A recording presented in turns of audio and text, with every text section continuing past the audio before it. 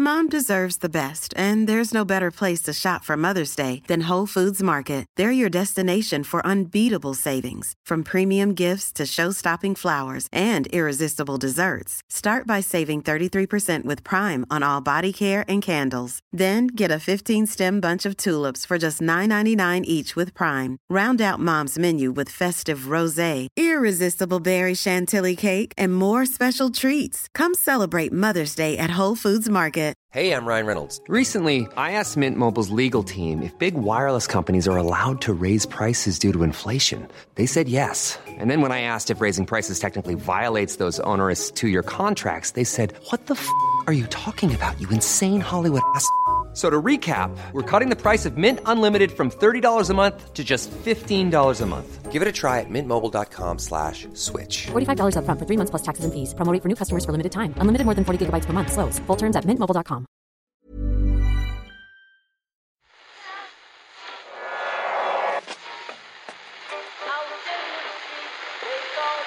What time is that? That's the second time it's gone off. They never go home, those boys.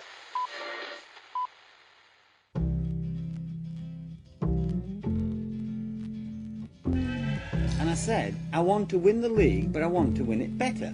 You can understand that, can't you? Yes. Good lad. So he's almost like having a second captain in the team. Second captain, first captain, whatever. Oh, my David, Ciarán Murphy and Ken Early here, ready to get this Irish Times Second Captain's podcast started. Hello, Sailor. Hey, Owen, how are you?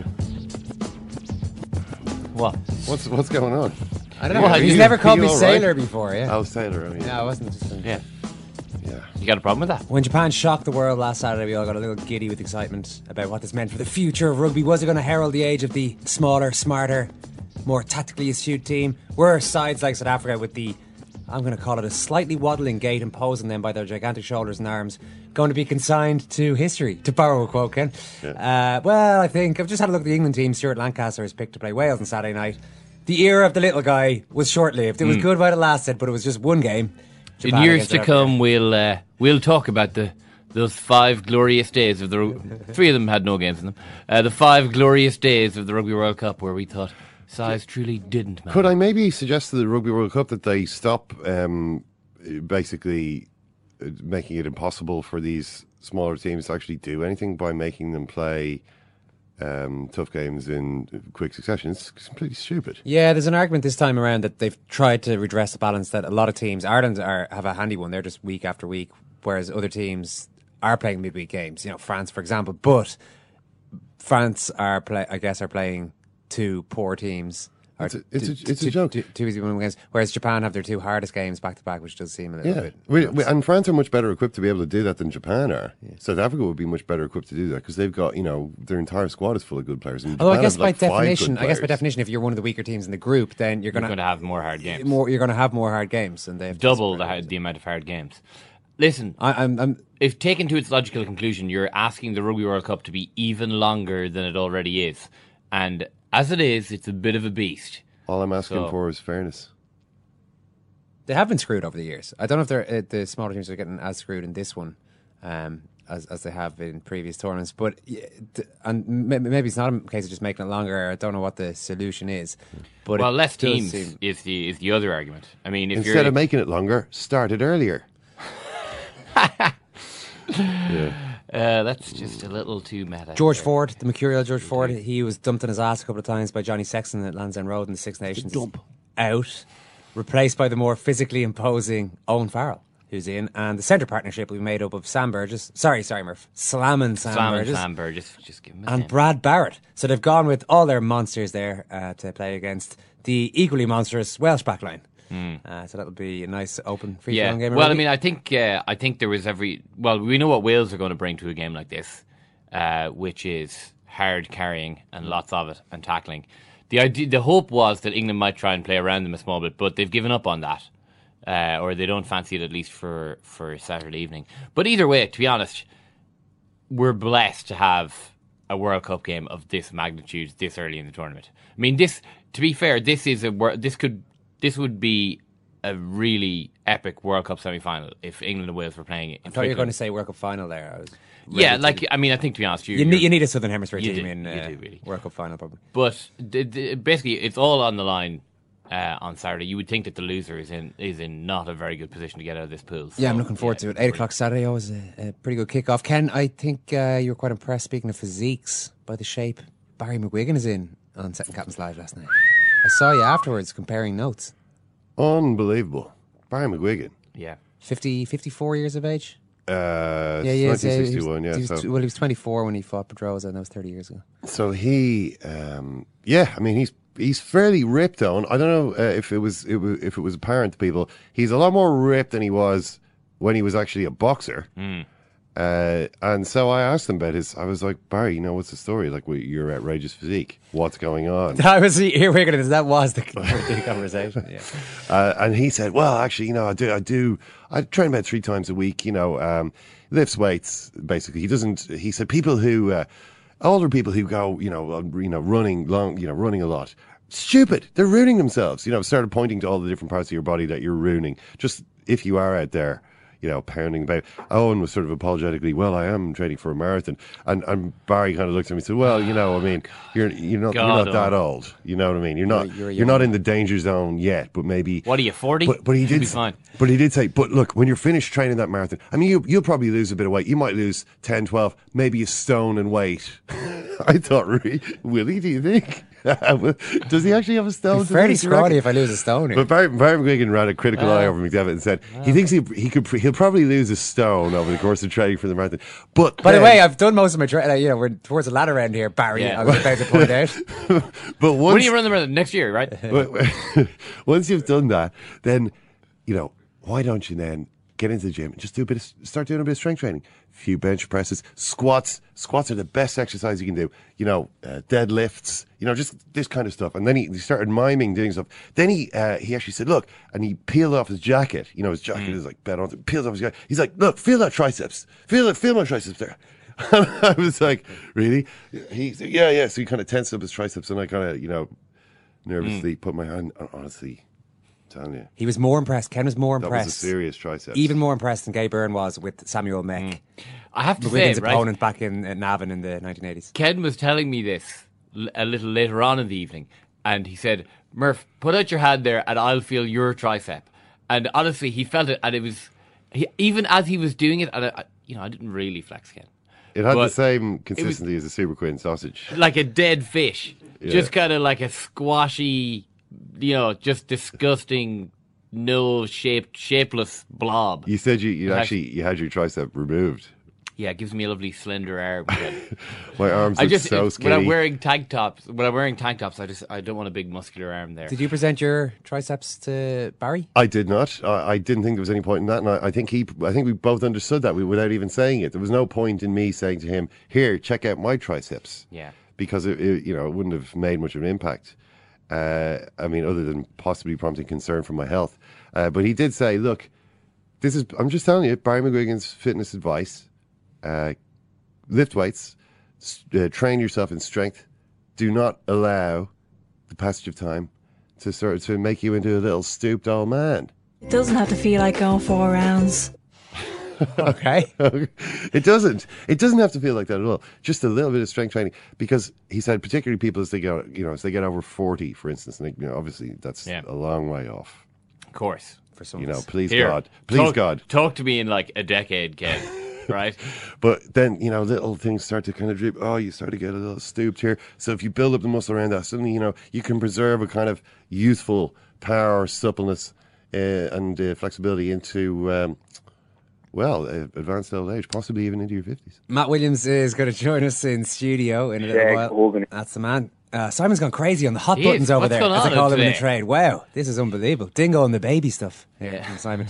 So I'm looking forward to chatting to Matty for the first time face-to-face in a few years. We've spoken to him loads over Skype and over the phone and all of that. We're also going to talk about the biggest star in UFC, not Conor McGregor.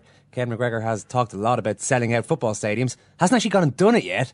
But Ronda Rousey has, the undoubted female star of the sport. She's fighting in Melbourne. Tickets went on sale at the start of the week and sold out apparently as fast as the AFL Grand Final.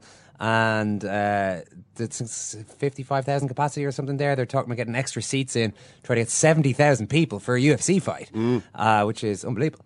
Yeah, it is. I mean, it's absolutely huge. Although I suppose there's probably quite a few fans in Australia. I mean, people are coming from all over the place for those things.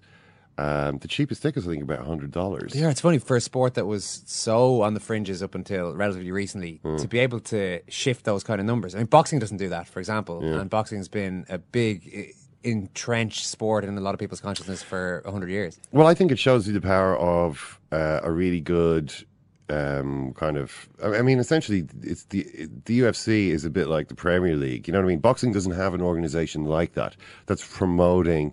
The whole sport. Well, it's not the whole sport. It's important not to confuse the UFC and the sport, but it is the biggest and most successful of the, MMA organizations.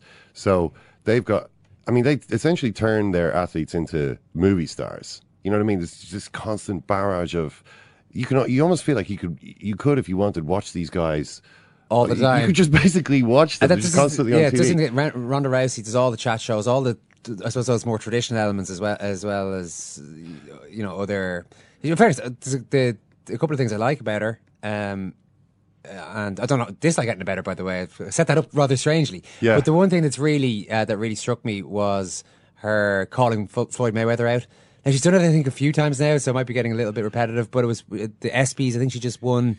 An award at the ESPYs. Murph. She won Best Fighter at the ESPYs and said, "I wonder how Floyd feels being beat by a woman for once." Which you can kind of say is right. It's kind of a flippant line, but it's one thing it actually isn't is flippant. I actually think it was a pretty cool thing to say, and you would think that female sports stars would be queuing up around the block to have a pop at Floyd Mayweather. But everyone is always afraid to say whatever. So it does show the power she has in her sport and the standing she has in the US that she can just say that. She said, "Yeah, I mean, it's an interesting one." I mean, she also had a go at him. She said, "I'll get back to me when you learn to read and write." Well, I don't like that. You know what I mean? That was a couple of months ago. But it's a weird one actually because people. One of the things that say people will talk about is like, would Ronda Rousey beat Floyd Mayweather in a fight, right? And I can see your you side there, McDowd, and it was like as though I might have asked you, will there ever be a boy born who can swim faster than a shark? Yeah, right? That's exactly what.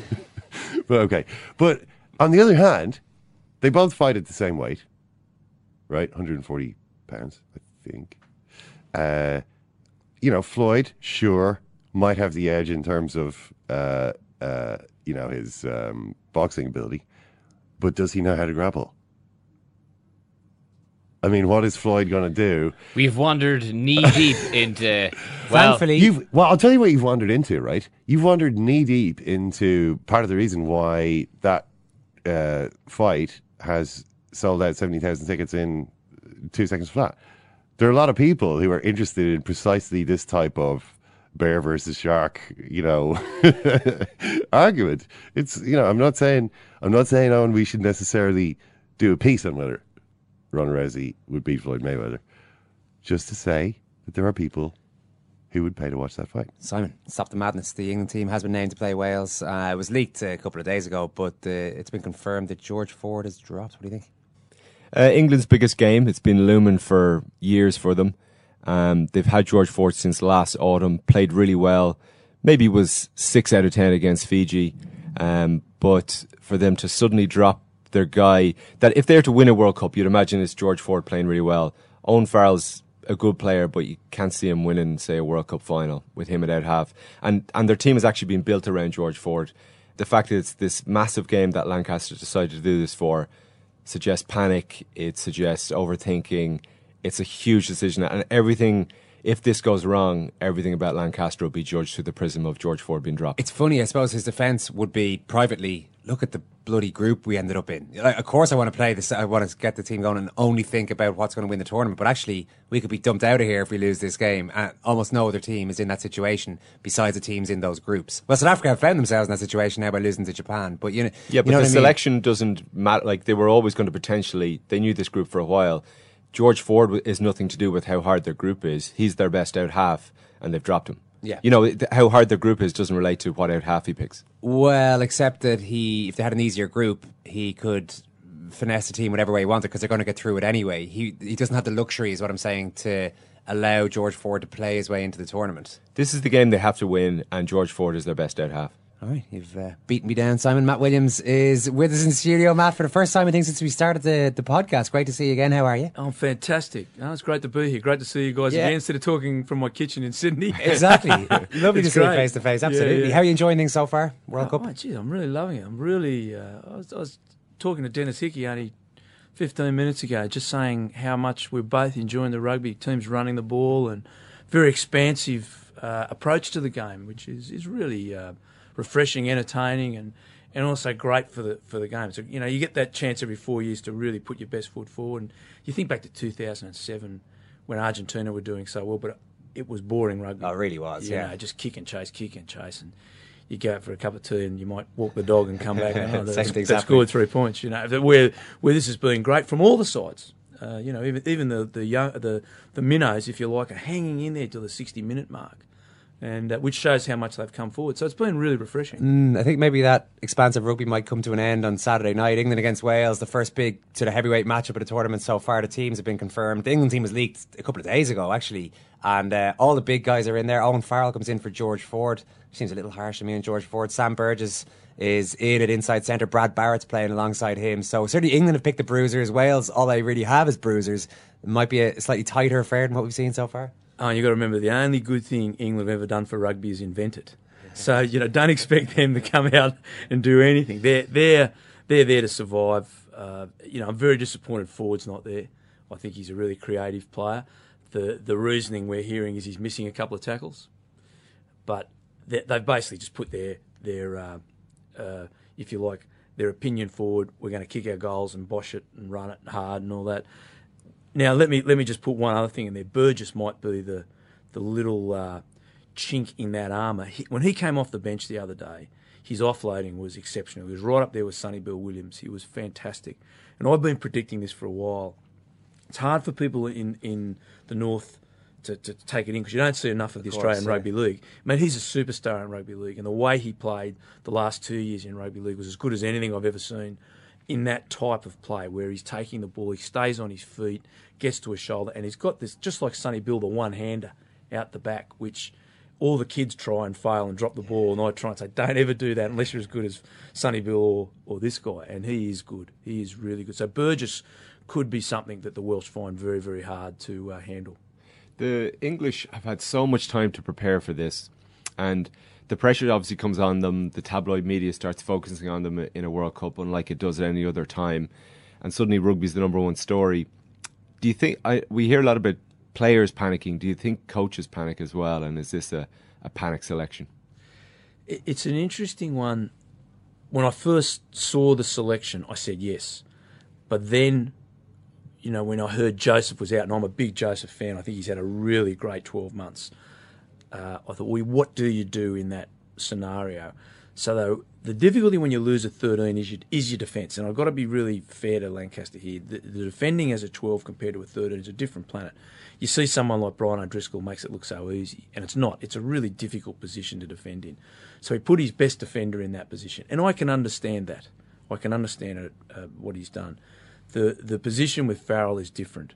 He's basically made that statement, and look, I think it's a career-defining selection. That pool, I don't believe a bonus point's going to matter too much on getting out. It'll matter coming second, but you're going to have to win every game to get out of that pool. So he's saying this is going to be a 1-0 job. In football terms, it's 1-0, and he's made that choice. So yeah, he's. I don't know if it's a panic so much, Simon, but I think it's definitely a career-defining selection for Stuart Lancaster. For Lancaster as a coach. It just seems to me that you've got this talented guy. Like you know what Owen Farrell brings to the table. And I suppose it wasn't so long ago since Owen Farrell was seen as the young, up-and-coming lad, and he's still reasonably young. But George Ford, this silky sort of player, very skillful. You've put a lot of trust in him. You've groomed him over the last little while. He's into the World Cup. Maybe has missed one or two tackles, as you're saying. No more than we knew he would, though. He's always missed one or two tackles. And then any out half that size does. Yeah. So it's not like new information has entered the the equation. It's just that something has changed in Lancaster's mind. Yes, I think that's pressure. Yeah, it very well could be. Lancaster would argue that I'm picking horses for courses. I've got to win this game. This is the best selection to win this game. The problem with Farrell is he stays very deep. If you watch Freddie Michalak the other night for France, takes the ball to the gain line. It's that gain line theory developed in 1927 by the original Waratahs. It's one of the only concepts in rugby or any sport that's lasted this time. And I've watched the games very closely, and when you see that ball carrier take the ball to the line or accept it very flat and take it to the line, puts you under a huge amount of pressure, but it also puts the defence under pressure. Bernard Foley did it quite well last night. Ford can do it. Michalak against the weaker teams does it. It's instinctive. Michalak's problem is when the pressure comes on, he's got big New Zealand back rowers running and he gets deeper and deeper. I can't blame him. He might be doing the same. But that flatness is what puts teams' defence under pressure. And really I just don't believe that anyone in that English side, with the exception of Ford, has got that. And then you put Ford taking it to the line with this devastating run of Burgess outside him. You've got a pretty lethal combination there. And I think they've walked away from a big opportunity. I think what it does tell us either way is that if it is a horses for courses, that Lancaster is thinking more about the opposition than he has done in a while, because he's been picking pretty exciting backlines through the Six Nations, and now he's thinking more about what the opposition will do. Is that a negative thing? Is that a bad thing to do? It's a very English rugby thing, and you're thinking don't lose it rather than I'm going to win it. And it's a very, very English rugby position. It always, in my opinion, opens the English up to pressure. You're going in with that negative. We don't want to lose.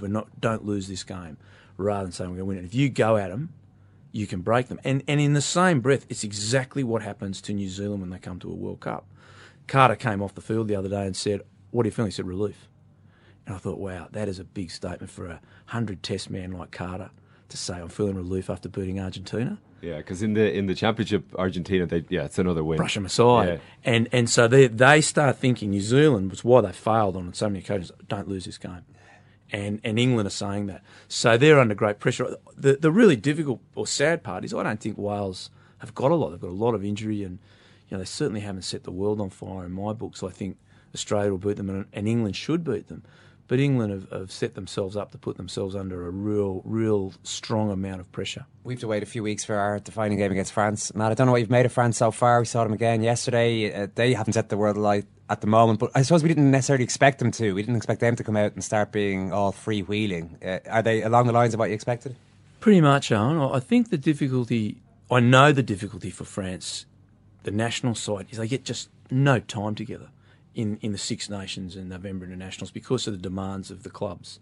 And even in the Six Nations, 2 games, they've got to go back to the club and they're bashed up and they can't train to the Wednesday. It's a very difficult scenario compared to Ireland, to what we have here. It's a great scenario because the IRFU own the clubs, for want of a better term, own the provinces.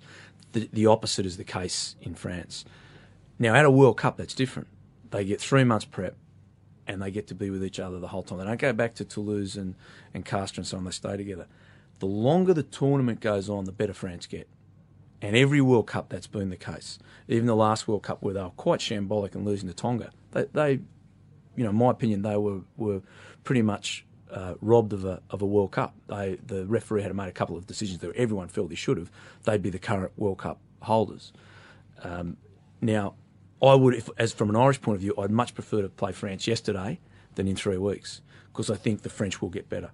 They'll get their combinations going better. They'll figure out which centres are their best, the best centres. Fofana is a very good player. Whether he goes with Bastro or Ficou, I like Ficou and Fofana together. They're really probably my type of running rugby players. But they didn't play well last night, and they haven't played well. Picamoles has been outstanding. And then he plays him 2 games in a row instead of giving him a rest. But Picamoles made very well in the French way, so I just want to keep playing. So you're just not sure on where that sort of pans out. Also, it's their scrum half. Parra's the best scrum half for me, but I don't think he'll pick him. He won't go with it. And, you've got Michalak and Remy Tal there, and Remy Tal at best is a tradesman like 10. There's no one setting that back line up to bring these attacking guys into Does it. Michalak get hammered a little more, though, than is deserved? Certainly in Ireland, he's almost at this joke figure. Anytime he's playing, it's almost an assumption, well, Michalak's there, that's a weak link. As you say, maybe it is against the biggest team, so maybe I'm just being too kind on him here. But we give out about players not having a spark and not being creative in the way that they used to be. And Michalak is one guy who will take a risk. And yet it seems to me he gets hammered for it more than being praised. Well, yeah, him getting picked by Saint-André, I think sometimes people obsess over the things a player can't do. And when you're picking Michalak, you're focusing on the things he can do because you know the things he can't do. And it's the same with George Ford. And for all the criticism of Saint-André, the fact that he's now chosen to go with Michalak in a World Cup, assuming he does, he could still change his mind. But I think it's a nice reflection on a coach when he's focusing on what a player can do. And something Schmidt has always done. We know from the players who've retired under him with Leinster or Ireland, the things you were good at when you came into the setup with Joe, he said, I'm going to make you better at them. Don't worry about the few things that you can't do. There's something, every player has a flaw, and I think it reflects really well on Saint-André. Yeah, I just feel, and then, what does Philippe Saint-André doesn't ring me up and ask my opinion. But I definitely would have had Tronduc in front of Remy Tal. I think a battle between Tronduc and Michalak for that 10 might be better. It's just my problem with Freddie is his very first game out of the under-20s was for an Ireland A side. A France A side against Ireland A. I was coaching, was up at Lansdowne Road, and he ripped us apart. Yeah. Ripped us apart. I think he scored 21 points. The next week, he was in the national side. So he went from the 20s to the A's to the nationals. And he's been a great player for France over many years. It's just he seems to step back under great pressure. And maybe a string of games starting at 10 will do him the world of good as well. So it's a difficult one. But France have been like that. They've just been really unpredictable. But more than that, they've walked away from who they are. And I don't think French rugby can be at its best until they accept who they are, which is that great running, unpredictable side. And you might be right, Simon, you might need some of that unpredictability in there. That's actually very interesting because this is something that is coming from the Springbok camp this week, that we have to go back to who we are. And there seems to be a suggestion that maybe De Villiers and his players, the rest of the players, aren't really listening to the coach anymore. The coach would have wanted them to take the 3-pointers, play a bit more of a forward-oriented game. It certainly seems like that is what they're going to do from here on in. Is that important in a World Cup, that you actually, that's when you're under pressure, that's when you're going to need to revert to what you're actually really good at? And while nobody particularly enjoys, well, maybe that's not fair, but the way Springboks play rugby maybe wouldn't be suited to most countries, for them that's actually how they have to do it. And similarly to France, there's no point in trying to reinvent yourself for a World Cup, essentially. Especially in the pool stages, aren't? Especially in the pool stages, because who set the agenda the other day, Japan or South Africa? Japan set the agenda, and you can't let the little teams set the agenda. It's like Fiji. Everyone mauls and goes to set piece against Fiji because they don't like that. That's not their strength. If you go in, let's play barbarian rugby and throw the ball over my shoulder, you'll invite Fiji into a game. And the same with the Samoans and the Tongans. You have to really tighten up and be who you are. I think the South Africa... Look, I'll give Japan a lot of credit. They were quite magnificent. But South Africa were poor as well, and they got sucked into playing a game, but they kept switching off. Oh, this team will crack, this team will crack. And I think it's also, looking back, when I coached Scotland, we beat Japan by 100 points, and that's 10 years ago. Now, since that time, Japan have instituted an exceptionally good club competition. They've been very smart. They've only allowed 2 foreigners on each team on the field at any one time, so you have to have 13 Japanese-eligible players on the field. They have 3 divisions, and they've really gone about building their depth. They've been really selective in bringing in foreigners, and their quality of their national team has really improved, and full credit to them. And I think South Africa took them lightly, whereas England and Australia did not take Fiji lightly. And they went in and they ground them out and smacked them, and that shows great, if you like, you're honouring your opponent by doing that. You're not treating them flippantly, and I thought that was a failure of the South Africans. It'd be really interesting. The South African, the whole Afrikaan mentality, the old, they call it a lager. They get all their, when they're being attacked on the Voortrek, they get their all their wagons, they lock them up with chains, they get underneath them with their guns, and they just say, "Well, come and get us." And they're in that mentality now. They're up in Birmingham. They've got together. They're a good bet now for the World Cup. Yeah. There's nothing like a South African when they think the world's against them, and they're really hunkering down now. Because they'll still probably get through the pool. And they still get, people forget now the bonus point. They still got 2 points out of that game, and I think they'll still top that pool. Just speaking of teams going back to their strengths or to their honouring their traditions. Gordon Darcy's writing some good stuff for the Irish Times at the moment, and he was speaking about offloading and how it's something Ireland have never done. You know, Joe Schmidt is probably the one criticism of him, that Ireland haven't really offloaded under him. And Gordon's opinion is that you need the players who can do that, and Ireland have never really done that, and now would be a crazy time to do it. I'm actually doing a piece for Saturday for that, for the Irish Times. So how much do you want to reveal the podcast? Yeah, I love Gordon Darcy. He's one of my friends, and he's a guy I really admire, and I don't agree with him on that. As far as you can't teach it. And I think if you go back to watch the green jersey in the early 90s when Willie Anderson was coaching it. Now, defence was very different then, and we've got to take that into consideration. But you can coach players to offload. You have to. It takes a long time. It's very interesting that the rugby league players coming to this tournament, like Burgess and Sonny Bill and Israel Folau, are offloading, because that's what you do in rugby league. It's what you're taught to do. Right now, and there's something that's dropped out, which is footwork. And the idea of footwork, when we're saying sidestepping, it's before contact. Now, if you go to American football, Jared Hayne, I don't know if you've been following that. Yeah, we followed that a little bit, yeah. The Australian rugby league guy who's going over there, he's killing it. And you coach in American football, they coach footwork. I have an ex-Philadelphia Eagles sprints and agility coach who lives in Australia looking after all the young guys that I'm helping at the moment, all the under-18s. And after 12 months, they are a different breed of athlete. They're getting the shoulders, they're stepping, their agility is fantastic. It's just an acquired skill. It takes a long time. Any type of foot patterning or anything is not something that takes a week. So if Joe starts it now, it's a failure. And that's where I agree with Gordon. The problem, Ireland's, when you look at New Zealand, they offloaded 25 times and Ireland didn't do any. So it is a difficulty for Ireland, especially in what we've seen this first week, which is some gorgeous, beautiful running rugby. Long may it return and keep going, because it's the way the game's meant to be played. And that running rugby opens up spaces between the defenders. And that's where guys like Sonny Bill, when he came off the bench for New Zealand, like, you sat back and said, well, who's going to stop this guy in the last 20 minutes of games? Who's got the ability to?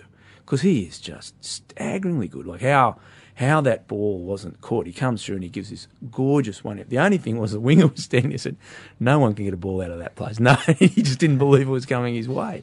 Yeah. But you can, and that's where I would slightly differ from what Gordy's been saying. Matt, what are we looking for against Romania at the weekend? It's one of those ones. We've settled into the tournament against Canada now, so the worst case scenario was scrape a win against Canada, play badly, have to play everyone again to start. We're not in that 2007 situation. So what would you like to see at the weekend? I'd like to see a lot more of the bench, of the non-starting players get a game, because from this game on, you've got to play your best team. So Romania will be the last opportunity for your second 15 and your bench to get time on the field. And then you go into Italy and France, you've got to play your best team both those games, quarters and so on. You've got to have your best team out. And you may need one of those players because of injury later on. So that's where you've got to get this balance and the bravery of selection. So I hope there's 12 or 13 selections, changes to selections made. And they get time, and we've got a good bench that if there's trouble, they come on. And we saw Romania were hanging in there till the 60-minute mark with France. I think Ireland are much more organised and will be much better for their run than France are. And also, as we've seen with the second-tier teams, that second game 4 days later, it's really tough for them. Really, really tough. So I don't think Romania will even last to that 60-minute mark. And not being disrespectful to them in any ways. They've only got a few players playing second division France, 1 or 2 first division and 1 first division England. The rest are playing club football in Bucharest, and they're not going to last 50, 60 minutes against professionally conditioned athletes.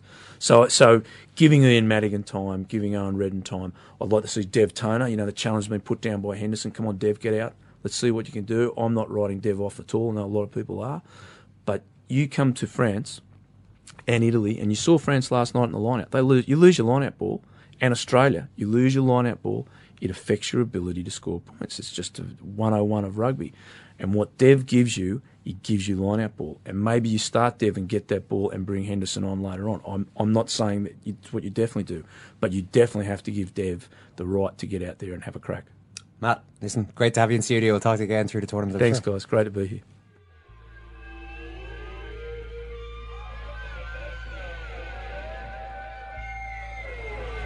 In the final and on in again. And here. Oh, what about that? Send him off! Send the drinking gets off! Get him off the field! That was diabolical! Get him off the field! That's just typical of what it is! Get him walking! They don't like it! Walking, Campbell, if you've got it in bottle! If you've got it in bottle, Campbell, it should walk! That was absolute diabolical! That should be sent off!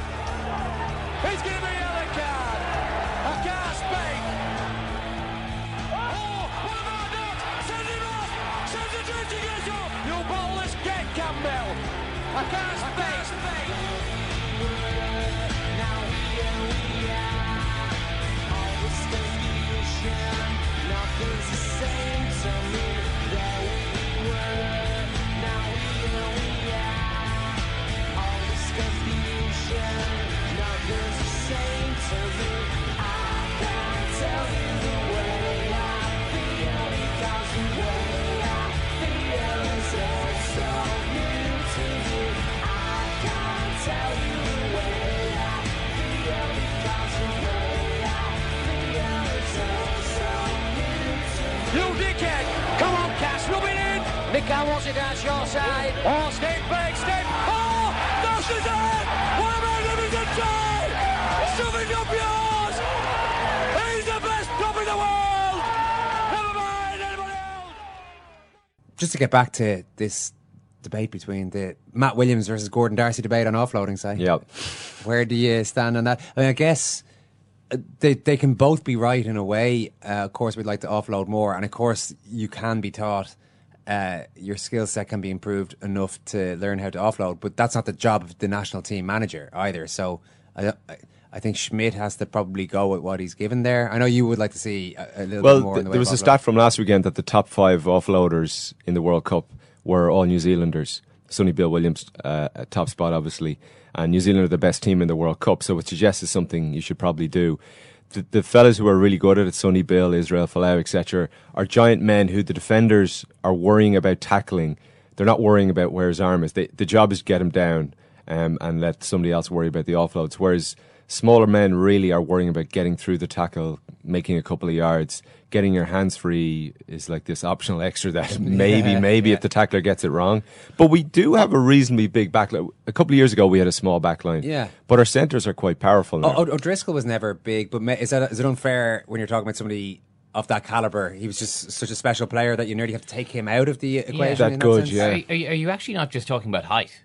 That to be a good offloader, you actually just have to be... But O'Driscoll wasn't tall, you know? And what you're saying, your argument holds up in that O'Driscoll was a special player that, you know, the rules probably don't really apply to Brian O'Driscoll. But, I mean, don't you have to be quite tall to basically have enough body left after you've been tackled to get the offload? What's Dan Carter, maybe 6 foot? He's really good at offloading as well. He doesn't get mentioned much because he's now at half. Yeah.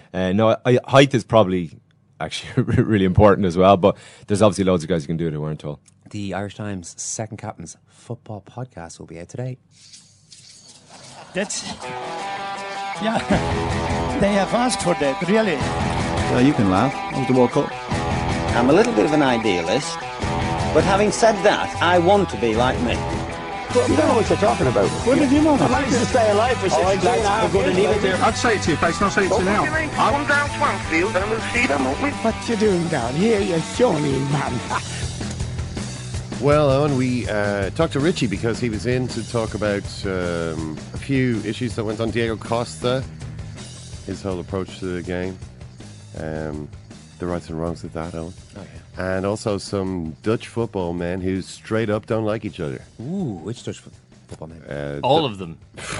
Basically, all of them hate everyone else. It is true. There's not a lot of love in that small country, in the football community. Are we going to talk about Lewandowski's 5 goals? I think we can probably find time to mention one of the most stupendous feats ever achieved on a football field. That's honestly the most ridiculous thing I've ever heard I of. was watching one of the YouTube clips, and I was but in between like the second and third goals, I was like, oh my god, okay, we've seen them. You know the way you kind of in YouTube clips, they show a few too many replays. I was like, God, can you just come on, let's get on to the next. And then I was like, oh no, wait, this is actually the game.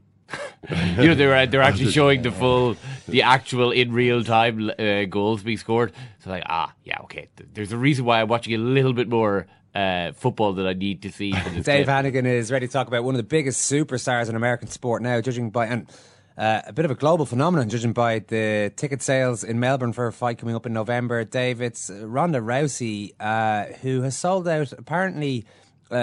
out completely straight away, and there's talk of adding another 15,000 seats to bring the capacity up to 70,000, which is absolutely stunning, really. Are you surprised at that level of global appeal?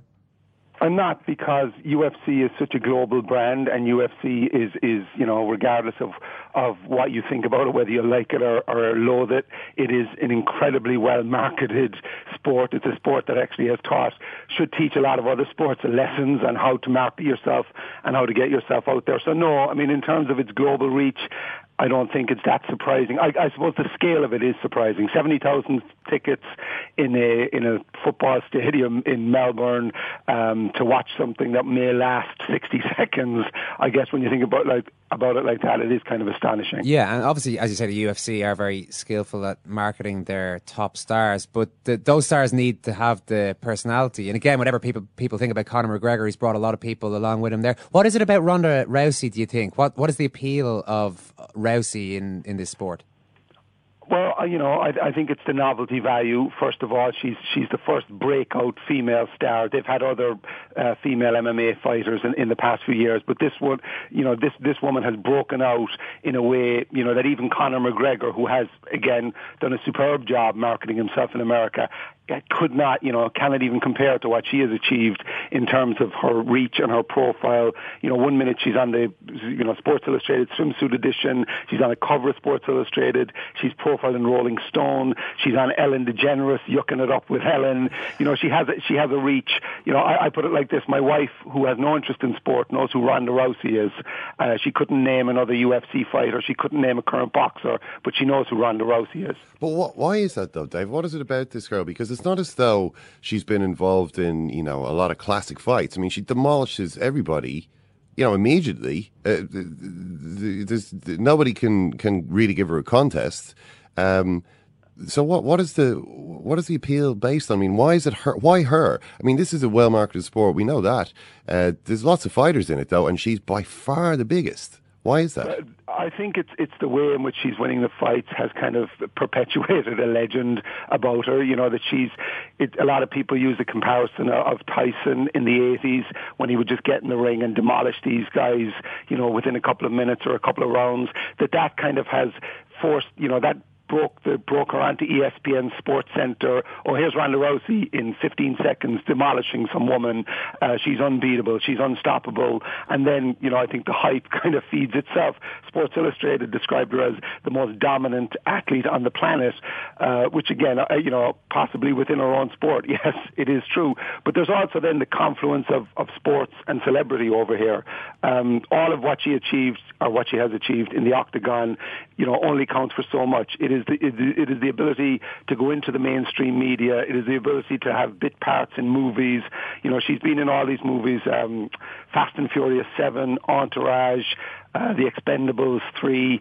She has another movie coming out with Mark Wahlberg. She's about to star as in the Patrick Swayze role in a remake of Roadhouse, the bouncer movie from the 80s.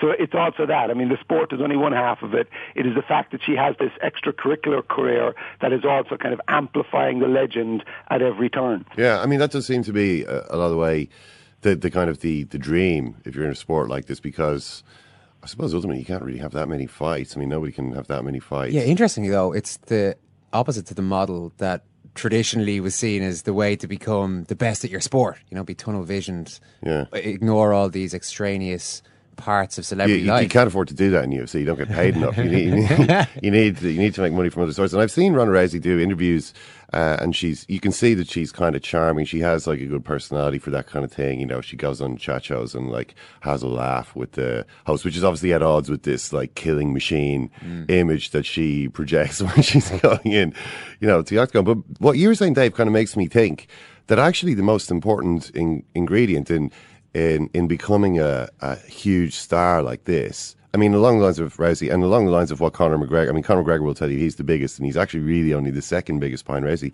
But the most important ingredient isn't really what the personal qualities that you project so much as just winning all your fights. I mean, if you win enough fights in a row, it really doesn't matter what your personality is. You will become a massive star.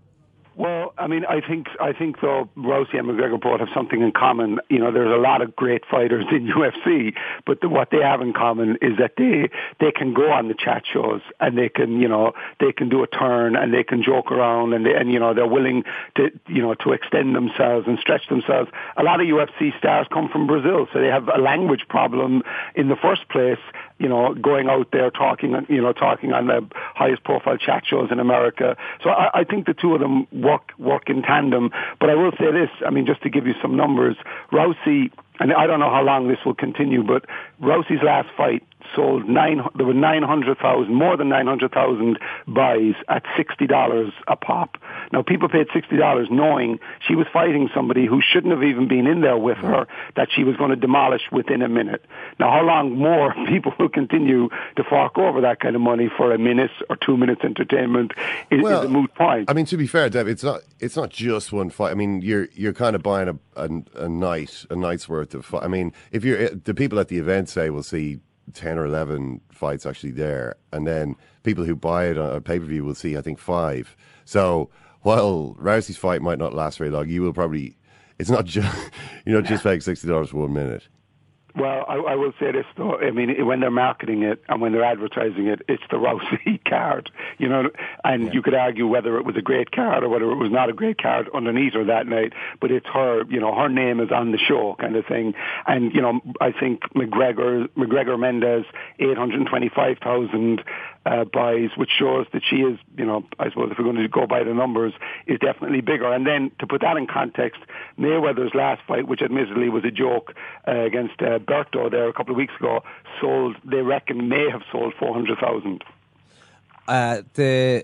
Interestingly, McGregor was, after that fight against Mendez, I was quite interested. You never know when Conor McGregor is talking. It's obviously, it's not like a real conversation. It's like one long ad. But he does sometimes drop things in which you think hint at how he's actually feeling about things. And he seemed really worn out by the promotional tour, largely because he had to do a couple of them. He had to do everything that he was doing for Jose Aldo, the initial fight. Then he had to do all the Mendez stuff, and he had to record some stuff based on the idea that the Aldo fight might still happen. So he was doing a hell of a lot of stuff, and he admitted to being worn down a bit by that, but that's what you have to do. So when Dana White says something like, he's talking about Rousey here, and he says she's the greatest athlete I've ever worked with, she'll do the work of 20 male fighters. Is that what he's talking about? Do you think more the work of 20 male fighters being she's worth more than 20 of these guys in terms of the amount of hard yards she's going to put in for in publicising the sport?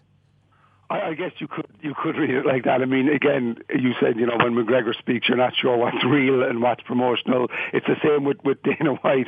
He thought that, there would never be women in UFC. And, when people examine why he has brought women fighters into UFC, some say it's just because of Rousey. He was won over by Rousey. Others say that he was won over by the fact that ratings were plateauing and he desperately needed some new sort of novelty, some new selling point. And that's why he went, incorporated two female weight classes into the UFC in the first place. But I think, I'm not sure whether he is having a pop at his male fighters complaining about the promotions.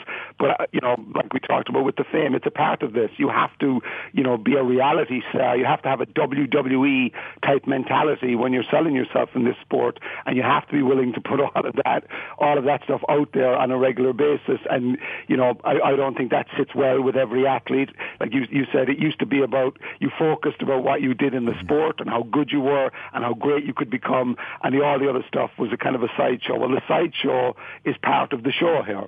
All right, the sideshow nearly is the show, given how quickly she dispatches her opponents, probably. Listen, Dave Hannigan, absolutely brilliant. Thanks a million. Cheers, guys. Thanks a lot. Bye. I say I'm 1,000,000%. That is better than 100%. I can find giants at the stadium in Paris. Lex Luger, we got a date with Destiny right now. Yeah. If you aren't a regular reader of Dave's column America at Large in the Irish Times and irishtimes.com, you should be, so have a read of that whenever you get a chance. Just to maybe just make it a little bit more clear how quick these fights are. It's not as though her most recent fight was just a one-round stoppage and that's, wow, she's really getting clinical now. I've got all her fights here, Ken. Will I rattle through them really quickly? Yeah. First fight in 2011, win, submission, armbar, 25 seconds first round. They're usually armbars, aren't they? The second fight, submission, armbar, 49 seconds of the first round. Submission, armbar, 25 seconds of the first round. Submission, armbar, 39 seconds of the first round. She was then taken nearly towards the end of a round before a submission by armbar was administered. 4 minutes 27. A few more submission by armbars all in the first round. We're taken to the third round in one fight here by, who was it? Miesha Tate until poor old Miesha was submitted to an armbar. Yeah. They don't get along, her and Miesha Tate. She got a little bit sick of all these. She was thinking, look, I got to start taking people out old style. So a couple of KOs/TKOs in the first round after 1 minute and 6 seconds, and then one after. Okay, these are the last three fights. KO TKO after 16 seconds in 2014 in July. A submission back to the armbar after 14 seconds. Yeah. Surely you can run away from somebody for longer than the 14 seconds it takes to be submitted by an armbar. I'd run around. I'd back myself to run around an octagon for 15 seconds. So you only have to get around for about 12 seconds because the armbar takes a second. Yeah, surely, yeah. And then you've got the couple of seconds where maybe if it's Ronda Rousey administering it, you're probably going to submit as How soon long as... would it take for Ronda Rousey to get me off, like, you know, the chicken wire that I would have clambered up? How long would it take her to get me down there and give me a submission armbar? Doesn't have to feel like going 4 rounds. Probably would against in this case. And her most recent fight, KO TKO, 34 seconds of the first round. But maybe I was wrong to say that everything, the appeal is everything outside of the octagon is her personality, because she's only in there for 30 seconds at a go.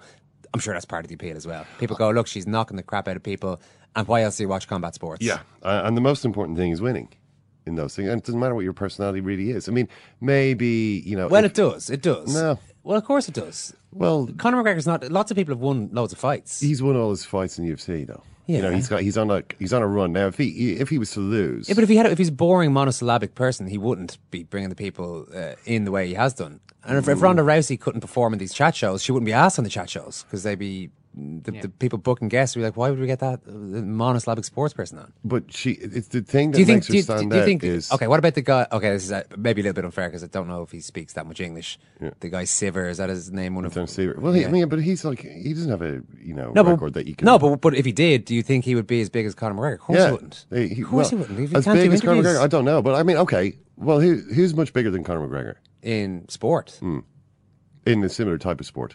Floyd Mayweather? Floyd. Yeah. Now...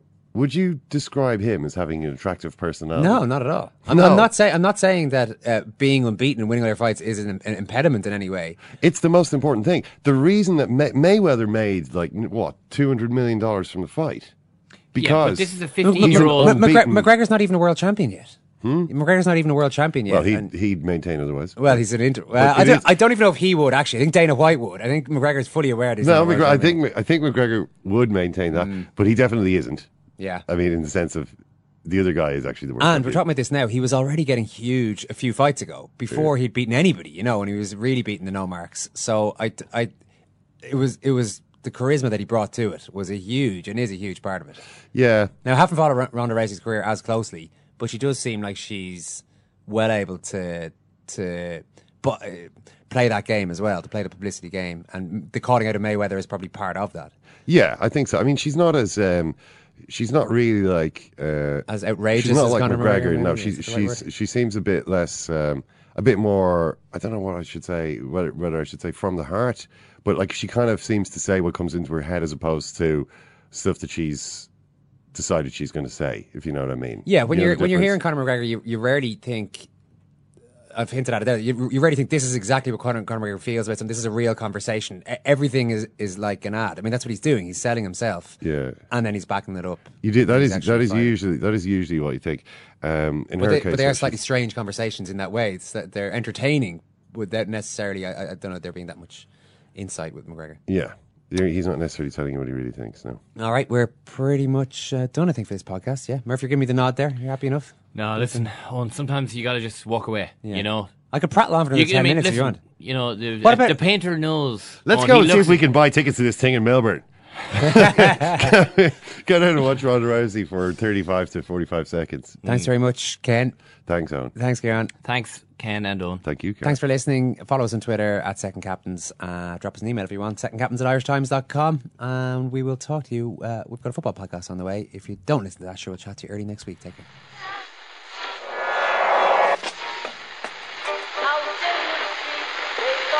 Which one is that? That's the second time it's gone off. They never go home. They never go home. They never go home. Those boys. Mom deserves the best, and there's no better place to shop for Mother's Day than Whole Foods Market. They're your destination for unbeatable savings, from premium gifts to show-stopping flowers and irresistible desserts. Start by saving 33% with Prime on all body care and candles. Then get a 15-stem bunch of tulips for just $9.99 each with Prime. Round out Mom's menu with festive rosé, irresistible berry chantilly cake, and more special treats. Come celebrate Mother's Day at Whole Foods Market.